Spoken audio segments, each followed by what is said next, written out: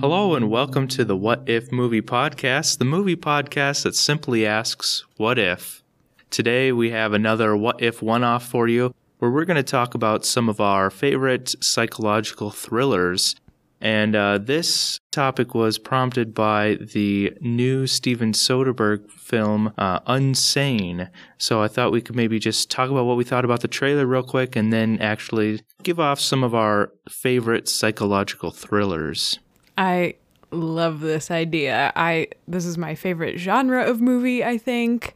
I've been married to you for 5 years and I didn't know that. I think you probably knew that. I've just never verbalized it in that way before. Anyway, I think this trailer looks so good. I'm gonna be there. I'm gonna watch it. I'm gonna watch it so hard. Which means you'll be there too, Bryce. I guess so. I guess I'm going to this movie. Yeah. I think it looks so good. This is my movie jam right here. Like, who's the bad guy? Is she really insane? We don't know. I'm down. I'm not as enthusiastic about it, I guess, simply because from what I know at this point, this movie could go either way, because I feel like we've done the is our main character crazy or not? Can you trust their point of view thing before. Shutter Island did that as the one that comes to mind recently. Recently? Well, okay, wasn't that recent? But comes to mind most immediately for me. They did that episode of The Magicians, which I started watching recently and stopped watching recently too because I didn't like it enough. But maybe you're just watching bad ones. It could be, and that could be. But the thing, like, the premise itself is not enough for me to get excited about this movie. Just because I don't know not that a premise has to be original, but it on its own is not enough for me to be like, oh yeah, this is gonna be great. I think what's kind of fascinating for me about it is that, like, so I'm a nurse. I work in the medical field, and like I just know that this can't happen, right? Like people don't accidentally willingly commit themselves. Like it's very clear that that's what they're signing, and like there's a lot of legal action that can be taken here if you like hold someone against. So that's to me kind of the interesting part is like, well, what's actually happening here? And like, I don't know, kind of this, stalker idea. She's seeing him everywhere. And so is there a conspiracy with the hospital too, huh? Right. Okay.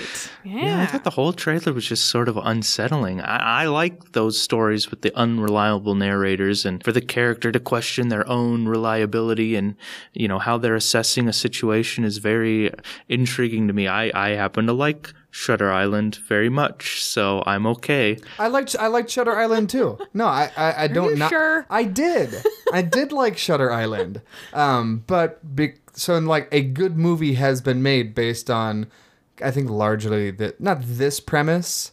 I just feel like that's a crappy thing to say because like all movies are just reiterations of other movies that have been done before. I think thrillers have less repeatability than other movie genres. Well, let me throw this wrench into the conversation. Maybe this will make you want to go see it from a filmmaking aspect. Steven Soderbergh shot this entire film on an iPhone. Why? Because he can? Like, is it supposed to be like an advertisement for the iPhone? Like, oh, you can shoot a whole movie. I don't know, but that's what he did. And it's actually not the first movie to do this, but it is another big movie, by a big name director to actually pull this off and release it into the theater. I'm just going to say that fact makes Bryce want to see it less. I considered saying that. I decided not to. My question is, did they record the audio on the phone? I don't know. That's all I know. Okay. That would make me That would interested. be impressive. Yeah, because I think that'd be much more difficult to do. Yes, it would. I'm just like, this is probably the most strife we've ever had on this podcast. Like, I'm not saying I don't like it. I'm just saying the trailer didn't make me excited for it. Well, since Bryce isn't sold on this movie, let's see if we can, mention to him and all of our listeners some of our favorite psychological thrillers. I've got My top three, they aren't necessarily ranked 1, 2, 3, but I would say my three favorite. But what are some of your favorites? Why don't you start us off, doubter? I'd say easily my favorite thriller is 10 Cloverfield Lane. Ooh, I forgot about yeah, that one. yeah. Ooh, yeah, that's really good. Yep, I think for me, and so like movies, I don't dislike the thriller genre. I think it can be done extremely well. And I don't honestly remember how I reacted to the trailer for 10 Cloverfield Lane. I know I reacted to the reviews it got that it was really excellent, and I've still only seen it the once, but I remember liking it so much. Even the last 15 minutes of it? There are things I would change about the last 15 minutes of it. I like the direction that they went in the last 15 minutes because it was unexpected, but I don't love how they did that. Agreed with that. But yeah, I actually had totally forgotten about that movie. It's so solid. That's why I was peeking at your list. Well, I was don't hoping it cheat. wasn't on there. And I would add to my list too, despite the detractors in here, Shutter Island, which it's also been quite a while since I've seen, but I recall liking it. I feel like maybe you're just like mocking me now. I'm not. With I'm my not. love of psychological thrillers. What about you, Josh? What were some of your tops? Okay, well, I'm going to cheat a little bit. I've got some honorable mentions first. I think if we're going to talk about psychological thrillers, we have to at least mention Stanley Kubrick's The Shining. We got to mention Darren Aronofsky's Requiem for a Dream, which is a movie that you only need to see once, but it'll stick with you and it'll haunt you forever. I don't know why you would want to put yourself through that again, but it's definitely worth a watch. And then David Fincher, I think, who's done some really great thrillers. Zodiac was really haunting to me while I watched it, especially because it's a true story. Is pretty crazy to me. Fight Club has a nice psychological element to it. Seven and Gone Girl, 4 all by David Fincher, so he really has to be mentioned in psychological thrillers. Yeah. Yep. And then Definitely. my top 3 that I'm going with are David Lynch's Mulholland Drive. What? Have not I've seen only that. seen it I've never heard once, of it. Oh my gosh. and oh man, but it is just it's one of those where it sticks with you, like Requiem for a Dream. But unlike it, I'm totally willing to watch it more times because there's just so many layers to it that I want to revisit and see if I can pick out different things. That's one that is really good. I also am picking Christopher Nolan's Memento. Going off that aspect of an unreliable narrator, I think that, without giving any spoilers away, I think, and then the filmmaking of how he shot that and edited it so it's all backwards is really an Definitely. achievement. And then also a fun one that I can just rewatch, and it also has, a message and some layers in there, is Mary Herron's American Psycho with Christian Bale. Oh. Oh. Yeah. I don't think I've seen that, actually. I don't think I've seen the whole thing, which is weird. Yeah. All right. Well, I've got another Christian Bale one, The Machinist, which is not my top, but it's definitely up there. And just, I think Christian Bale is just like such an amazing, maybe insane person. Method actor, yeah. for sure. I mean, he lost so much weight for this movie. I think it's maybe, now that Bryce reminded me of 10 Cloverfield Lane, maybe that one's my honorable mention. My probably number 2 would be Silence of the Lambs. It's just such a solid movie. It's still creepy to me. I can still get I get the heebie-jeebies just thinking about it. And Hannibal Lecter is just such a cool character, and I just think that's such a solid movie on a lot of levels. My number one,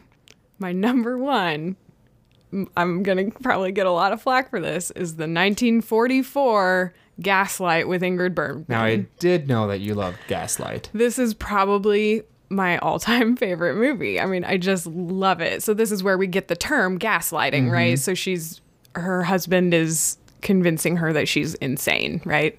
But you don't know. Maybe she actually is, and it's Ingrid Bergman, and she's just so pretty, and she's so good, and I just love it. It's just the perfect. And I think these, old classic movies, they just exist. I had a hard time not putting Psycho down as well. I think Psycho is just like such a classic thriller movie. I just love these. I don't know. There's something gritty and grainy and like, I just love those classic old movies. Yeah, it's almost, well, I don't want to say like a better medium for the genre, but there is something just about the quality and texture of film from that time. Just, I mean, and like literally the way the image is being captured and the technology used that I think lends it something to the genre. And there's just something like melodramatic about the way movies were acted in the 30s, 40s, 50s that we kind of don't, movies now are like uber realistic, right? And it's great. That makes it a cool experience. But there's something just really, I don't know. I dig it. So Gaslight is my number one. Awesome. Yeah, I think those are all really good choices. And I'm going to have to check out Gaslight. I've heard it before, and it made me think of people trying to convince others that they're insane is Girl on a Train, which I read the book and then I saw the movie with Emily Blunt, and disappointing. I would say, in not only disappointing as compared to the book, but just itself as a film was disappointing. I was hoping that aspect of the story would be told a little bit better. So I'm glad that there's a movie that pulls it off really well. So I think that you should all take a listen to every single thing that we mentioned. Yes, watch all the movies. Yeah, go out and watch like those 12 movies we just named. Yes.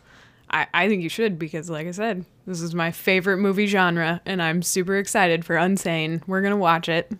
We're going to watch it, and I'm fully prepared to like it. Like, I want to like this movie when we see it. The trailer just doesn't necessarily prepare me to do that. Oh, he's such a skeptic. But when we do see it, I think we'll let you know what we think, perhaps, probably.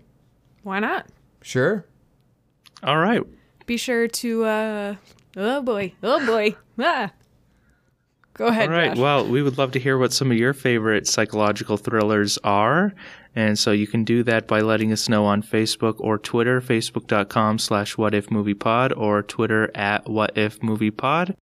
Let us know, and we will talk to you later.